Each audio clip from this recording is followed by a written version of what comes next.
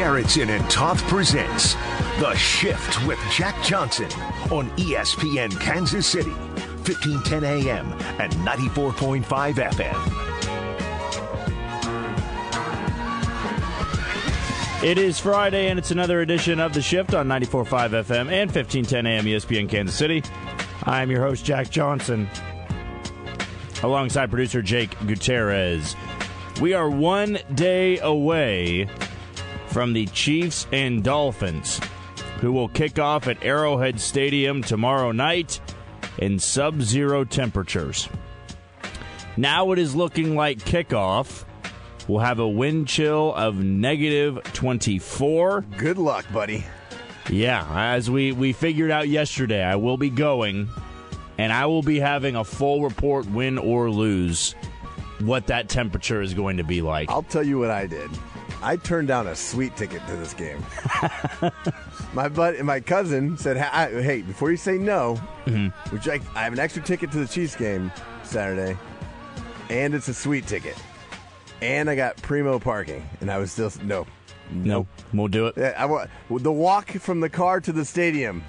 That's true. I've sat in those suite seats before. Like, they have those seats available like outside the suite, right? You can go and sit down there on the other side of the windows. If you are sitting inside, the view's not that great. Yeah, you can't see anything, so you have to go outside to see it. If you're in the suite, you're really just watching the TV. You are, and it's delayed because it's got to be like a second or two behind or whatnot. So it's kind of pointless at that moment to just sit inside the whole time. I'm going to go to a suite and watch the game on a TV.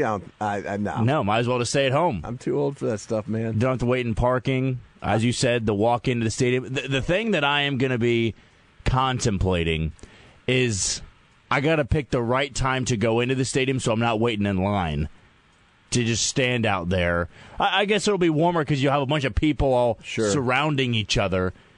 But then once you get inside, point of no return. I actually got this question. It sounds morbid at first. Like, if somebody underdresses for this game, that's like life-threatening, to be honest. If you underdress. Now, that's your fault if you underdress. But I didn't even think about that. Like, it takes a long time. It's dangerous. It's very dangerous. Like the Chiefs are sending out emails, and they're like, do not have exposed skin for this game because frostbite could be an issue. That's how cold it's going to be. But I thought about it, man. I mean, there's going to be a lot of drinking in the parking lot. People have to find a way to stay warm, but also stay smart and stay safe because nothing life-threatening is worth a 3-hour football game. Now, I've already made my decision, right? You're going to a football game in these temperatures. You have to stay warm. You cannot underdress. Very few times in my life have I worn 2 sweatshirts. I mean, it's just, I'm too puffy then. I can't move. But this is a game I'll probably consider that. 2 sweatshirts, a coat. Long johns. Yeah. Wool socks. 2 wool socks probably. Couple. Boots, feet warmers, hand warmers. I mean, you're prepping for like a cold ski day. Worse maybe. Yeah, I mean, I've been in some cold temperatures up on the mountain when you're like way up there, like at the end of the day, like 3 or 4 o'clock, and it's bitterly cold. I don't know, but we talked about this though yesterday, Jake. You're moving when you're skiing or snowboarding. You are constantly moving, which keeps you warm. If this game hits a lull, right, nobody's scoring, and you're just kind of standing there and sitting down every once in a while in the cold plastic seats, you got to be prepared. But here's something that I haven't heard anybody really talking about is we've talked about the fans like we're doing now. Yep. We've talked about the players. Yes. Right? They have those heated benches and the big giant jet heaters. The jet engine, yeah. What about the referees? What about the freaking referees? I hadn't even thought about that yet, actually. It's not like they can even put, they're not wearing parkas out there. You will have probably every single official in the turtleneck in the full face mask covering, but you can only wear so much. You can't wear coats, so they're going to have to wear. I've had one of these before when I was snowboarding. It's like a heated vest. Yeah. They're really good. Like it's honestly, there's no battery. It's just your body heat generates the heat and keeps it. I'd put on 2 if I was an official. Like I cannot imagine being an official in tomorrow's game.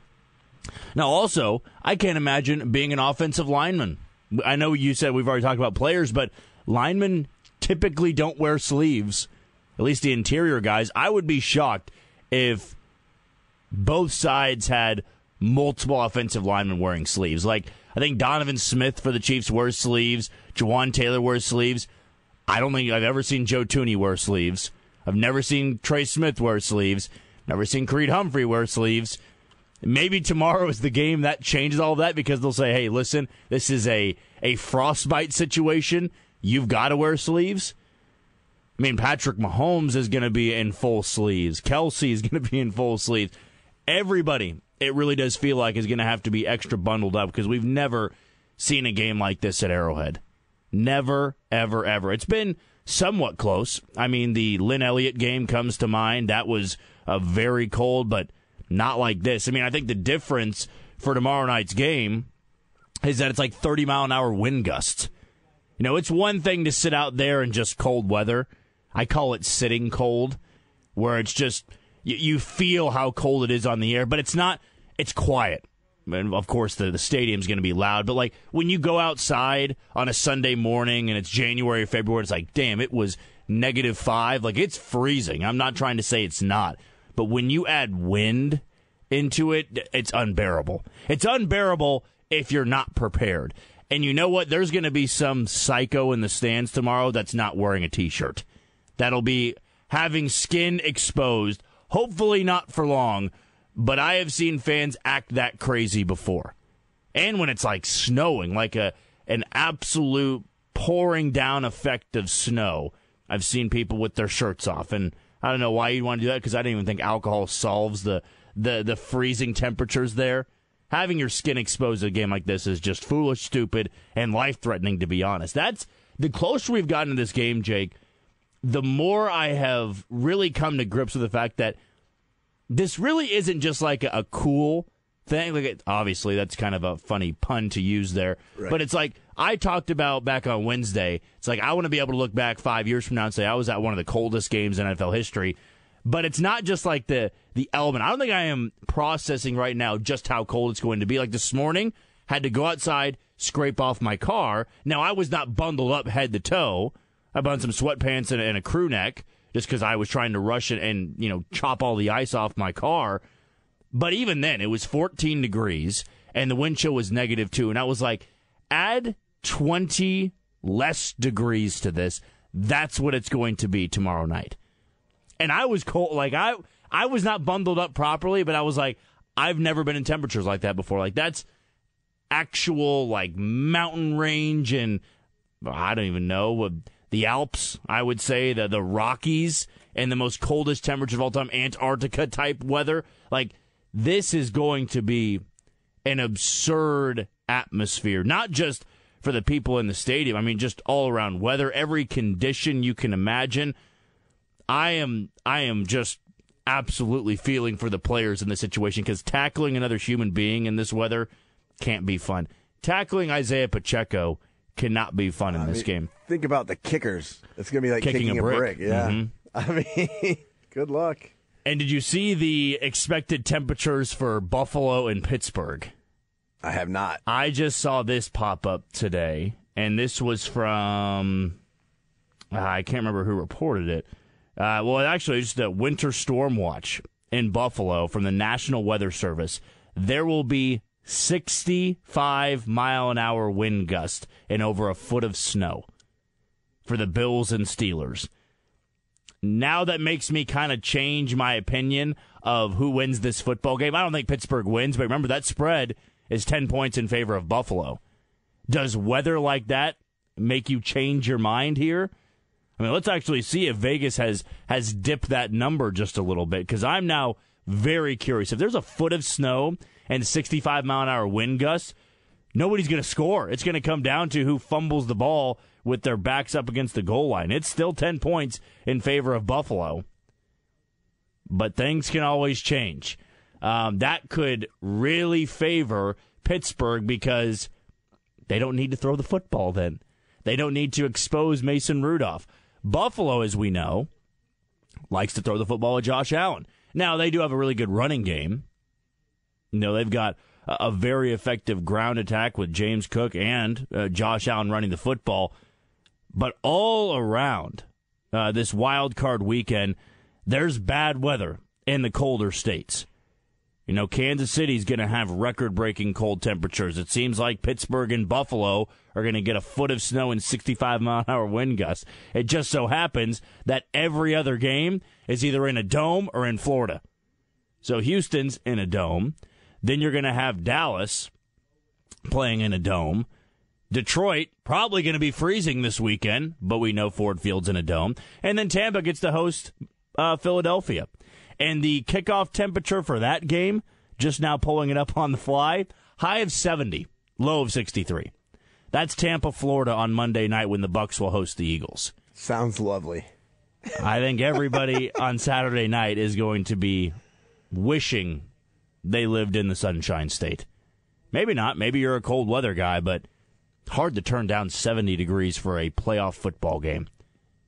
I mean, the fact that Buffalo and Kansas City, and I haven't looked ahead in Buffalo, and actually I'm going to do that right now because let's just play the odds here. Let's go scratch here with the first round of the playoffs. So let's say Kansas City wins tomorrow night. Let's say on Sunday that Buffalo takes care of business against Pittsburgh. Buffalo would then host Kansas City. Oh, my Lord. Next Saturday or Sunday, because that's when the game would be, right? I don't think they would play a divisional game on a Monday. No, they're just divisionals just Saturday and Sunday. Saturday in Buffalo would be a high of 18, a low of 11, with the little wind icon on the weather app. So I'd imagine wind gusts are not going to be very pleasant. If they play on Sunday, hey, it's partly cloudy, high of 24, low of 12. So Kansas City, if they are to make it to the Super Bowl, is not going to be in a favorable environment, ever. They're either going to be playing in Kansas City, or they're going to be going to Buffalo, or they're going to be going to Baltimore. There's no in-between, right? There is no in-between unless, and this is the only way, unless it would be Houston beating Cleveland and then beating Baltimore. Actually, no, even then, they couldn't go to Houston. That's right, because Houston's the lower seed. So there's no good weather game they're going to get. The only good weather game they would get is if they make the Super Bowl and go play in Las Vegas. But they are going to have some bitterly cold temperatures. And now I think that brings up a great segment, Jake, because this team all season long has won off their defense. All right? And now the path to the Super Bowl involves playing in very cold temperatures. That happens a lot in the postseason, but this feels like a unique circumstance here. Saturday night, negative 30 wind chill. You move on to Buffalo next week. That would be likely a game in the teens with severe wind gusts. If Kansas City somehow were to host a Cleveland or Houston next week because Pittsburgh were to beat Buffalo and go on to Baltimore, well, next Saturday and Sunday in Kansas City, the low is 4 on Saturday, the low is 14 on Sunday. Cold weather in Kansas City. Baltimore, I can't look 2 weeks ahead there, but I'd imagine Baltimore is not going to be having sunshine and rainbows up there. It's probably going to be very nasty over there on the East Coast because Baltimore notoriously has been such a cold place to go and play when January rolls around. Like next Saturday, when they're going to be hosting likely a Cleveland or Houston, the Ravens have a temperature of 21 degrees, low of 10, Sunday, high of 28, low of 11. It just feels a lot different. And I think that's so interesting on the AFC side because, in all honesty, that favors a team like Kansas City a little bit.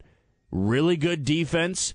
They've got a great running back in Isaiah Pacheco, and I think it takes a little bit of pressure off Patrick Mahomes. I think for Saturday night, there's a little bit of pressure taken off Patrick Mahomes. Use the running game, use the defense, and play to this weather.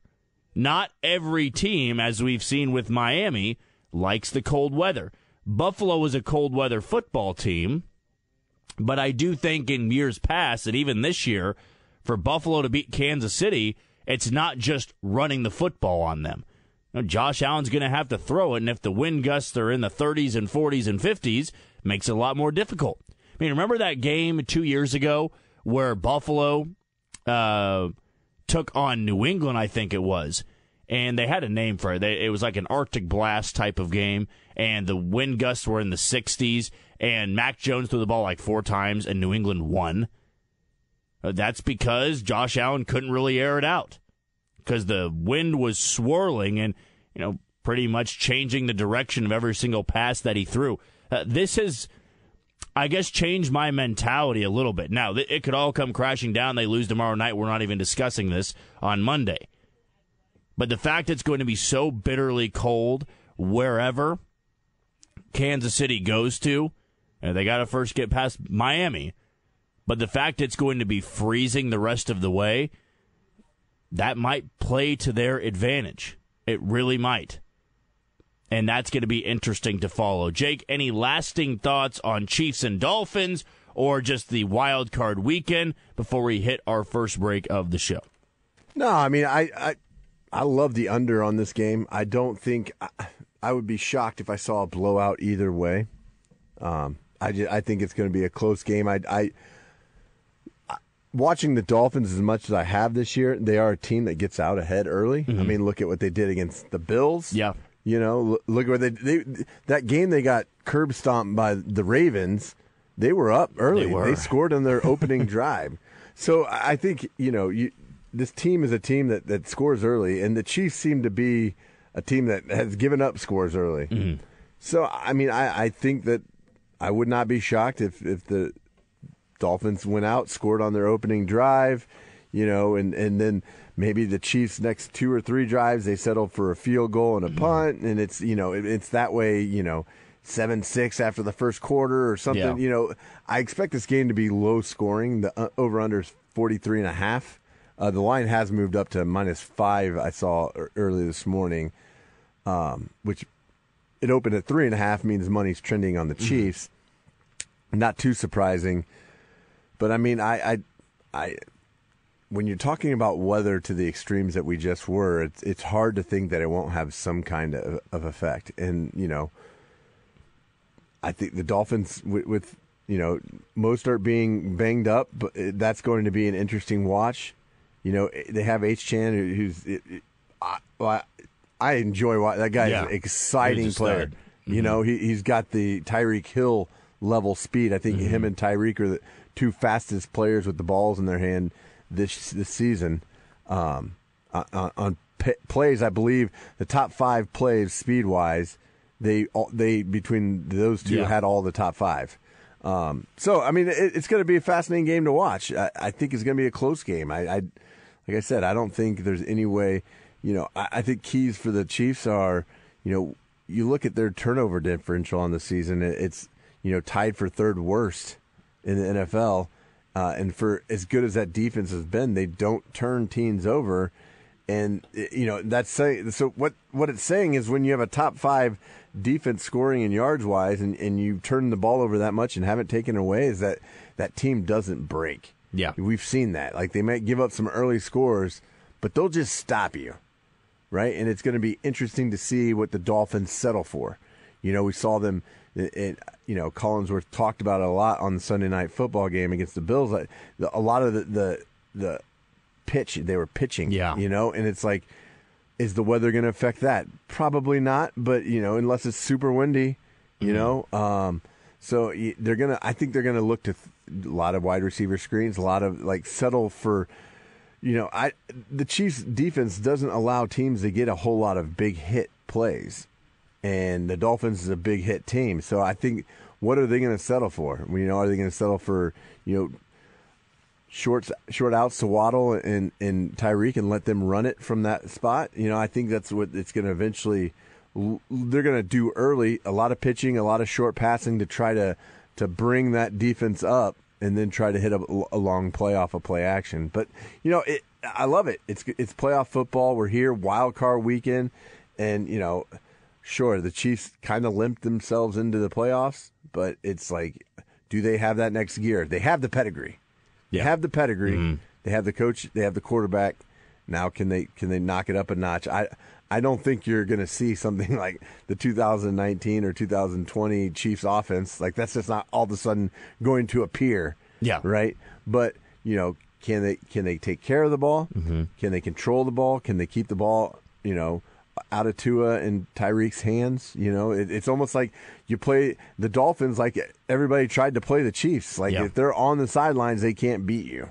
Mm. And so, win the time of possession, win the turnover battle. And I think the Chiefs, I think they eke this away, something like, 2017, something in that area. I think is, 21-17 maybe. I think that's what you're looking at on Saturday. I am very, very curious how the fourth down play calling is going to be. Because if you've got wind gusts and it's cold and it's kicking a brick, I mean, what happens if you approach a 4th and 6 from like let's say the 40-yard line of your opponent?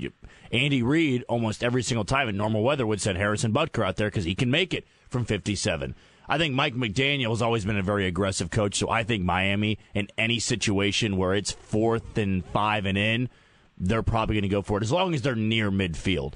Just because I think in this game, you can play, I think, the low-scoring mentality. Like, you can, punt it back sometimes where, if it's 7-6 in the third quarter and you're at midfield, maybe instead of giving somebody short field, you punt it and try to pin them inside the 5 because they're not going to go the full length. But when things get tight late, when it's maybe in the teens, the scoring-wise, I would not be shocked to see both these coaches really start putting faith in their offense and convert that fourth down. But Chiefs and Dolphins, Saturday night at Arrowhead Stadium, that is tomorrow. Wind chill is supposed to be -24 at kickoff. One of the coldest games in NFL history. Maybe down the road we'll have a nickname for this game, depending how exciting it really is. We'll take our first break of the show. When we come back, going to go over those massive coaching changes that happened yesterday. We didn't get a chance to talk about it on Thursday, but we need to dive into Pete Carroll, Bill Belichick, and, of course, Nick Saban. That's next on ESPN Kansas City.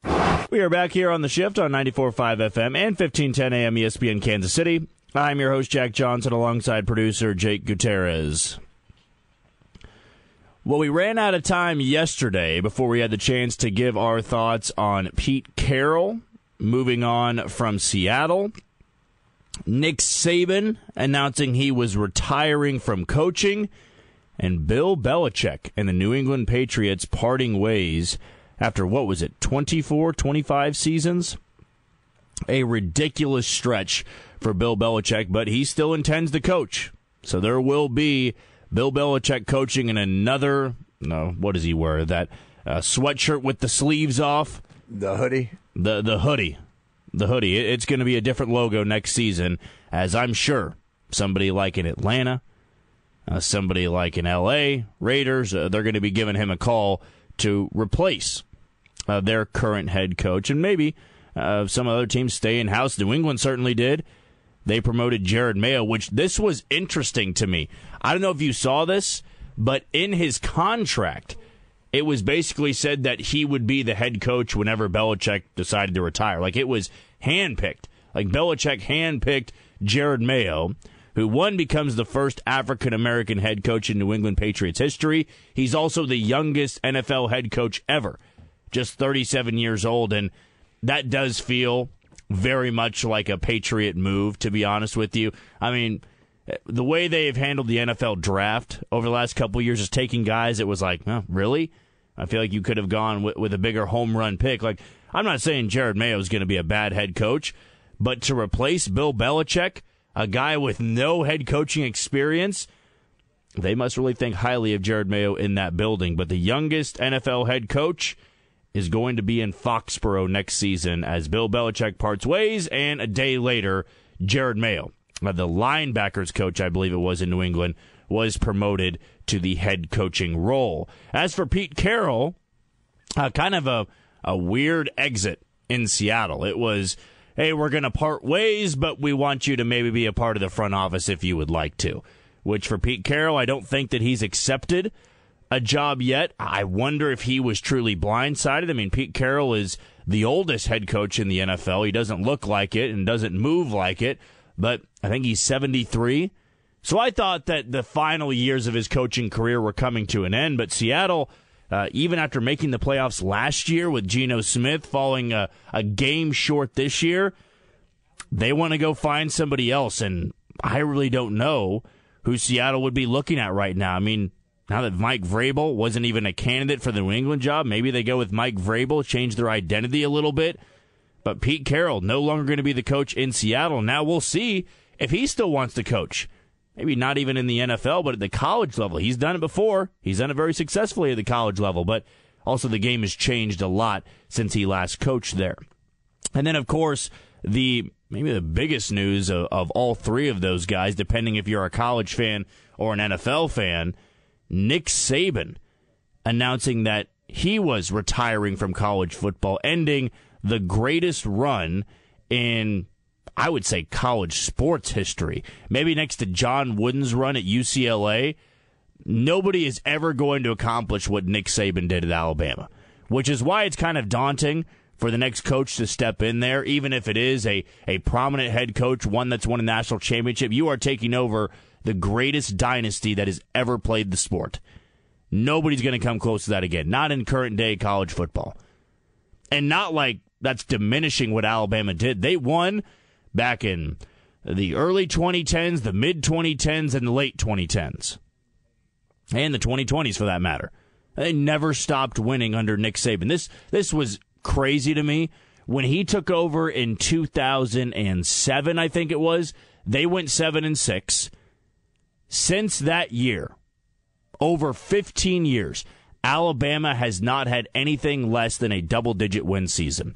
Think about the teams here locally, right? Missouri just notched a double-digit win season. Kansas was one win away. K-State won had a double-digit win season last year. And think about how much that meant to that fan base. KU, K-State, and Missouri, either getting close to 10 wins or actually achieving it. Alabama did it without even blinking, which is why Nick Saban will go down as the greatest college football coach ever and really never be challenged, in my opinion. I don't think anybody is going to have a run like he did. I don't think anybody is going to strike fear in people the way Alabama did for years. You know, Georgia had a great 2-year stretch. They won back-to-back national titles, beat the brains out of TCU last year by 58. They had beaten Alabama the year before. This year didn't even get in the college football playoffs. Like, Alabama would just find a way to get in that national title game all the time. He won 6 national championships. 6. I believe that's right. At least I saw. I think 6 of the... How many years? He was in 12 of them or something like that. Let me make sure I can get these right because I don't want to get the wrong number out there. But I believe it was between 4 and 6 national championships, which checks out. Sounds about right. The fact I'm even questioning that is kind of foolish to begin with. So he won his first in 2009, won one in 11, 12, so there's 3.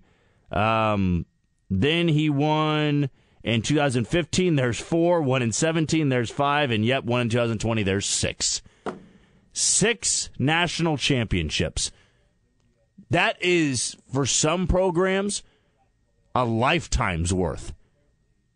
I mean, look in college basketball, college football, the banners in some arenas. Like, being a Kansas guy, you look up in the rafters at Allen Fieldhouse, there's the 2 banners from the 20s, there's the banners from the 52 season, the 88 season, the 08 season, and the 2022 season. They're kind of spread out, right? Now, college basketball, I think, is a lot harder to win a national championship because 30-plus games in a season, then there's conference tournaments, and there's the NCAA tournament. It's a crapshoot. For college football, you win 12 games. It used to be, you're just in the national championship. So harder to do, but still, since the 2000s, right, Alabama's put this all together. Really, since the 2010s, they've brought in 6 national championships. Nobody's ever going to have a run like that again. And it's kind of like for Belichick, too.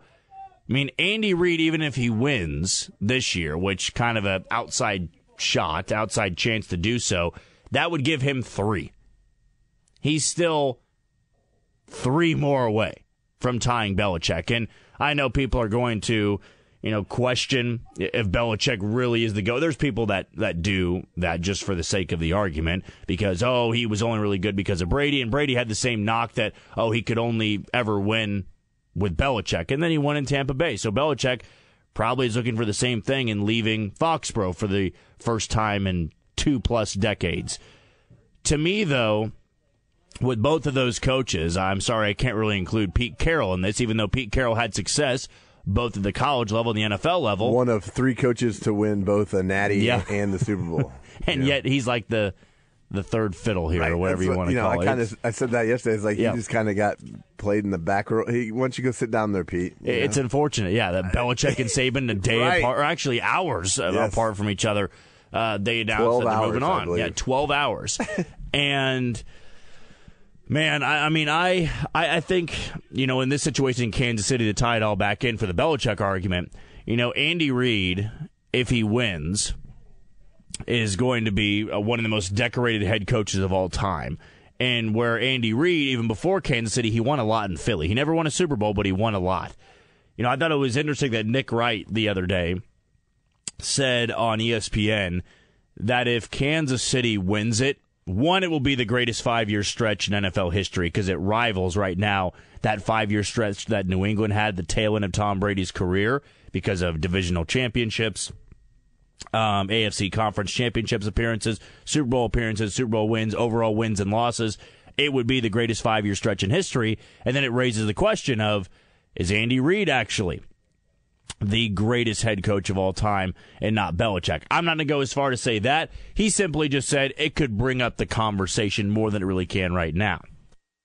Because the thing with the quarterback situation, right, the GOAT talk for quarterback, Brady's got it right now because he's got 7 rings. It could be Mahomes in the future. He's already got 2, but he's also got, 13 more years to get 5 more?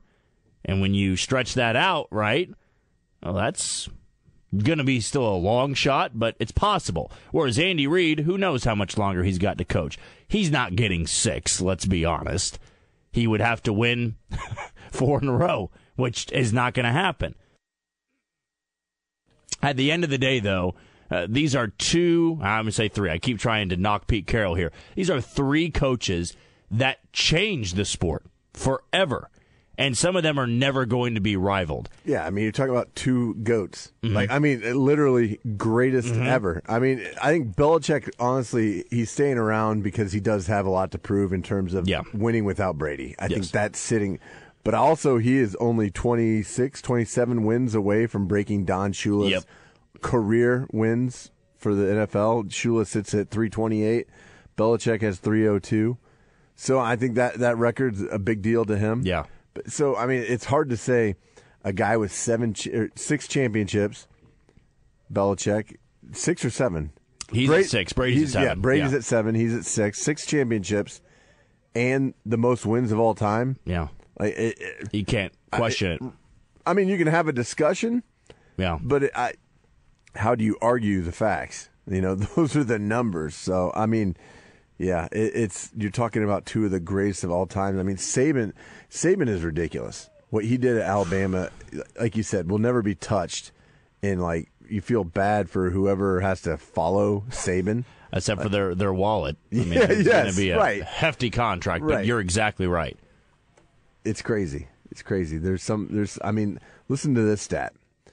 All right, so the AP's it debuted in 1936, right? So the most weeks at number 1 in the AP, the most weeks, Nick Saban with 109, right? Ohio State second.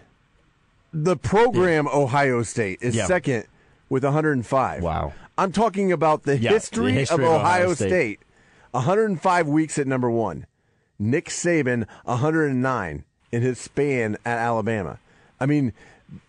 This year was the first year since 2007 that Alabama didn't spend time at number 1. Yeah. Just think about that.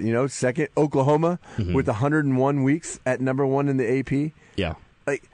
Nick Saban has more than the whole program, the history of those 2 programs. That's unbelievable. Those are crazy numbers. I thought what was kind of funny, this was brought up to me yesterday, Think about here locally with KU, Missouri, K-State, and the rivalry between all three, and how for the first time in a long time this year, like all three teams had damn good years. Like you couldn't really mock anybody. What were you going to mock Missouri about, losing to LSU and losing to Georgia? No. What are you going to knock Kansas for winning the Guaranteed Rate Bowl after they had 15 years of futility? No, not really. You going to knock Kansas State for winning 9 games and winning the Pop-Tarts Bowl? No, not really. But it's funny that this fan base, all these fan bases kind of poke fun at each other.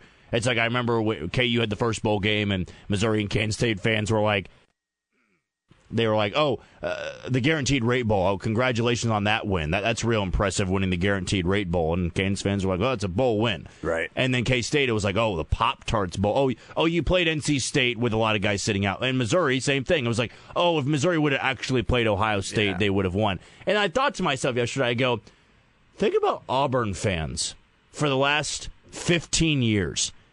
What could you make fun of Alabama for other than the kick six?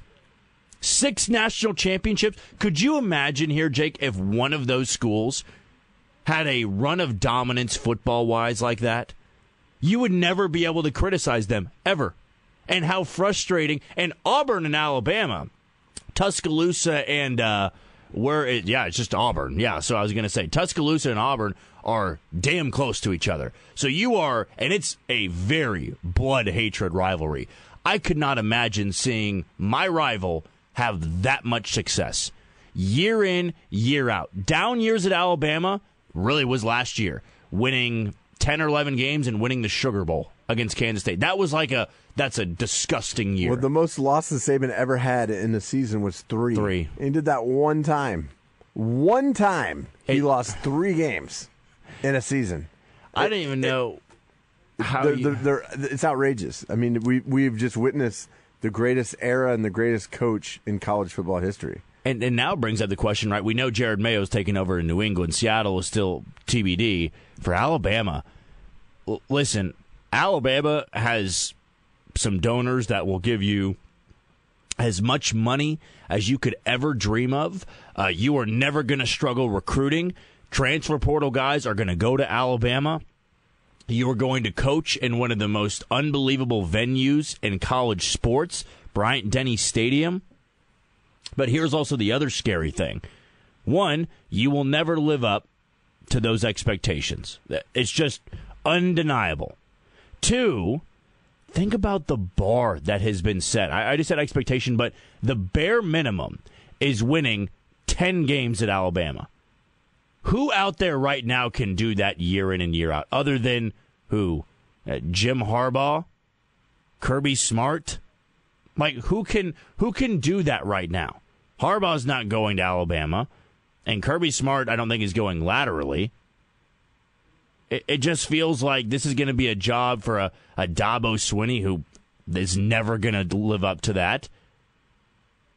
You know, I don't think that would be the most perfect fit. Dan Lanning already turned down the job, wants to stay at Oregon because he's smart. At Oregon, they'll build you a statue. They are a great football program. It's not Alabama. It's not Alabama in the SEC. And these donors are going to try to pay somebody the most money any college head coach has ever been given to take over the reins.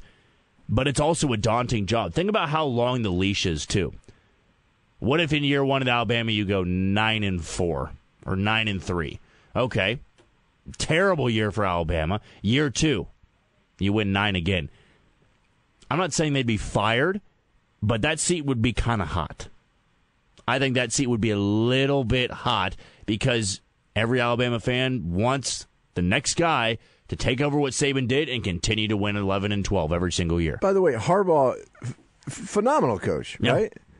In 2020, weird year, granted. Yeah, it was a weird year, but they still went 2-4. They were terrible, yeah. Right? They still went 2-4 in 2017, 8-5, right? Like, that's, and we're talking, like, Harbaugh is great. One of the greatest college coaches great, right now. Yeah. Right?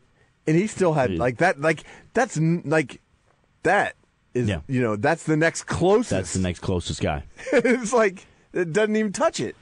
And it's also hilarious to think, too, I keep tying it back locally here, like Eli Drinkwitz, Lance Leipold, Chris Kleiman, all right now considered to be great college head coaches. Yeah, and as you mentioned this, we were talking about the AP poll. Congratulations to all three schools. Yes. All three finished inside the top, which is a big deal. When you finish inside the top, the final top 25, yeah. Kansas finished 23rd, Kansas State finished 18th, and then the Missouri Tigers ended their season at 8th in the AP. Like, that is phenomenal. All three schools finished in the top 25, and that's a big deal. That's a big deal. But like that, Alabama is like top 10 every year. Every year. There was this other crazy Nick Saban stat I found out, and ever since he took over, I think it was, let's not count that first year for Saban, but it was, he's won 6 national championships. And the amount of games in which Alabama was an underdog in his entire time there, I think, was 11. By the way, he's won 6 national championships at Alabama. Alabama more. Yeah, he won LSU. Yeah. I mean, like, think about that. He won at LSU and then went to Alabama and won 6. If it was any other program, too, because LSU after Saban won with Les Miles. They also won with Ed Orgeron. So I'm not going to say starved fan base, but I wonder what LSU fans think. That, man, this could have been us. We could have been the we want LSU and not we want Bama. Alabama was good. They had nowhere near the reputation before Saban got there. Like, I'm sure Michigan State fans are like, man, what if Saban never wanted to leave and coach the Spartans in the Big Ten? Are we the Michigan right now? Are we the Ohio State? I'm sure it's brought up in question because what Saban did at Alabama is not repeatable. Absolutely not repeatable. No matter how good you think your coach is, they will never be Nick Saban. And there's really nothing you can, like, knock him with. You know, sometimes in, we always do these debates, all things sports, right? The Jordan-LeBron debate. You go, oh, well, if you're a supporter of Jordan, it's like, well, Jordan won 6 national championships, or not national championships, NBA Finals championships. You know, you win 6 of those.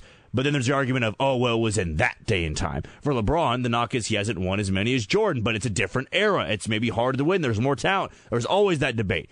In the NFL, right, I'm sure when you compare Belichick and Don Shula, it's like Don Shula won a lot, different era. Like Saban won all of his national championships in a time period where you can't really refute it. Like, are we really going to sit here and say college football, aside from the money part of it, the NIL deals, is drastically different from 2015 to now? No. He won at a couple different points in time where they had to adapt. They had to win in unique circumstances. And that, to me, is so wildly impressive. And the fact that Alabama now forever is going to have this aura around them that you just can't touch that. You can't. Even Georgia beating them in the national championship, winning back-to-back years, and it's like, well, Georgia wasn't here this year. I've already forgotten about that. Do that for another 8 years. Yeah. I mean, here, listen to this number. He lost 29 games in his time at Alabama. That is 29 games, ridiculous. right? Had 44 first-round draft picks in the NFL. 44. Like he had more players taken in the first round of the NFL than he did losses by a wide spread. And what's funny too is I think every college football fan, not just Alabama fans, could like pinpoint those losses, like remember those losses happening. Whereas around the country, I couldn't tell you who Ohio State lost to back in 2017. I guarantee you I could probably go through, like if you said a game, it was like Alabama lost to so-and-so. Like, oh, I remember that game because it was earth-shattering when they lost. Like Johnny Manziel made a name for himself by beating Alabama in Tuscaloosa. If he doesn't, I'm sure we still consider him to be one of the greatest and most electrifying college quarterbacks because he was a freshman doing it. No, he became Johnny Football by doing it. He became Johnny Football because of that game. He got the nickname Johnny Football because of that game. The kick six, of course, the way it ended was very memorable for everybody watching it. You remember that play, even if it wasn't Auburn, you remember it. Or if it wasn't Alabama, you remember it. But because it was Alabama, different element. You just beat Alabama. Georgia beating them in the national championship was bigger because it was Alabama. Clemson winning because it was Alabama. You know, across the board, we remember all these things. I even remember last year in the Sugar Bowl. like the K-State fans I knew, it was like, if you beat Alabama, even though they have guys sitting out, it is the most unbelievable thing I think you could accomplish in sport, at least college-wise. Like, there's no equivalent right now in college basketball to Alabama. Again, different sport, harder to win a national championship. But, like, when was the last time we had a repeat winner? It was Florida? Yeah, it was Florida with Billy Donovan. Since then, we've had great stretches, great runs. There's no for instance, Kansas, who you could say right now is one of those blue blood programs, of course, I'm not going to say sarcastically, they lost to UCF the other night. UCF on the road. UConn has lost weird games this year. Last year's national championship winner. Alabama was just different. New England and the Belichick run, different. And I'm sorry we didn't give a lot of love to Pete Carroll here. What Pete Carroll did was very impressive. He made Seattle one of the most relevant franchises, I would say, of the 2010s. The Legion of Boom. Lumen Field had the loudest stadium in the world at one point. They won a Super Bowl. They lost another in crushing fashion. And maybe that is always going to keep Pete Carroll down a little bit. I know he thinks that as well. I mean, passing the ball, and it's, had Marshawn Lynch, all of that, that's going to live with him forever, but it doesn't take away the coach that he was, and it certainly doesn't take away the coach that he was at USC. I thought it was interesting, too, one more thing on the Belichick, kind of to jump around as much as we can in the final 2 minutes or so. The last three coaches in New England, Bill Parcells, Pete Carroll, Bill Belichick, and now Jared Mayo. Talk about elite company. I'm sure he loves the position he's in. I mean, who wouldn't love to be the youngest head coach in the NFL? And it's good, too, that the Patriots have sucked for back-to-back years, so it's not like he's taking over a 12-win team. I think that makes it. I think that's a big deal. I think that makes it a lot easier because there's a rebuild that's understood here. Yes, and there's not much talent on that team. It's going to have to be a complete tear-down, rebuild process. We're going to be going back to the New England days before Brady. I mean, hell, even before Bledsoe, when New England was really, really bad. We're going back to those days. But if Jared Mayo can turn it around, all more power to him, man. I love the new blood in the NFL.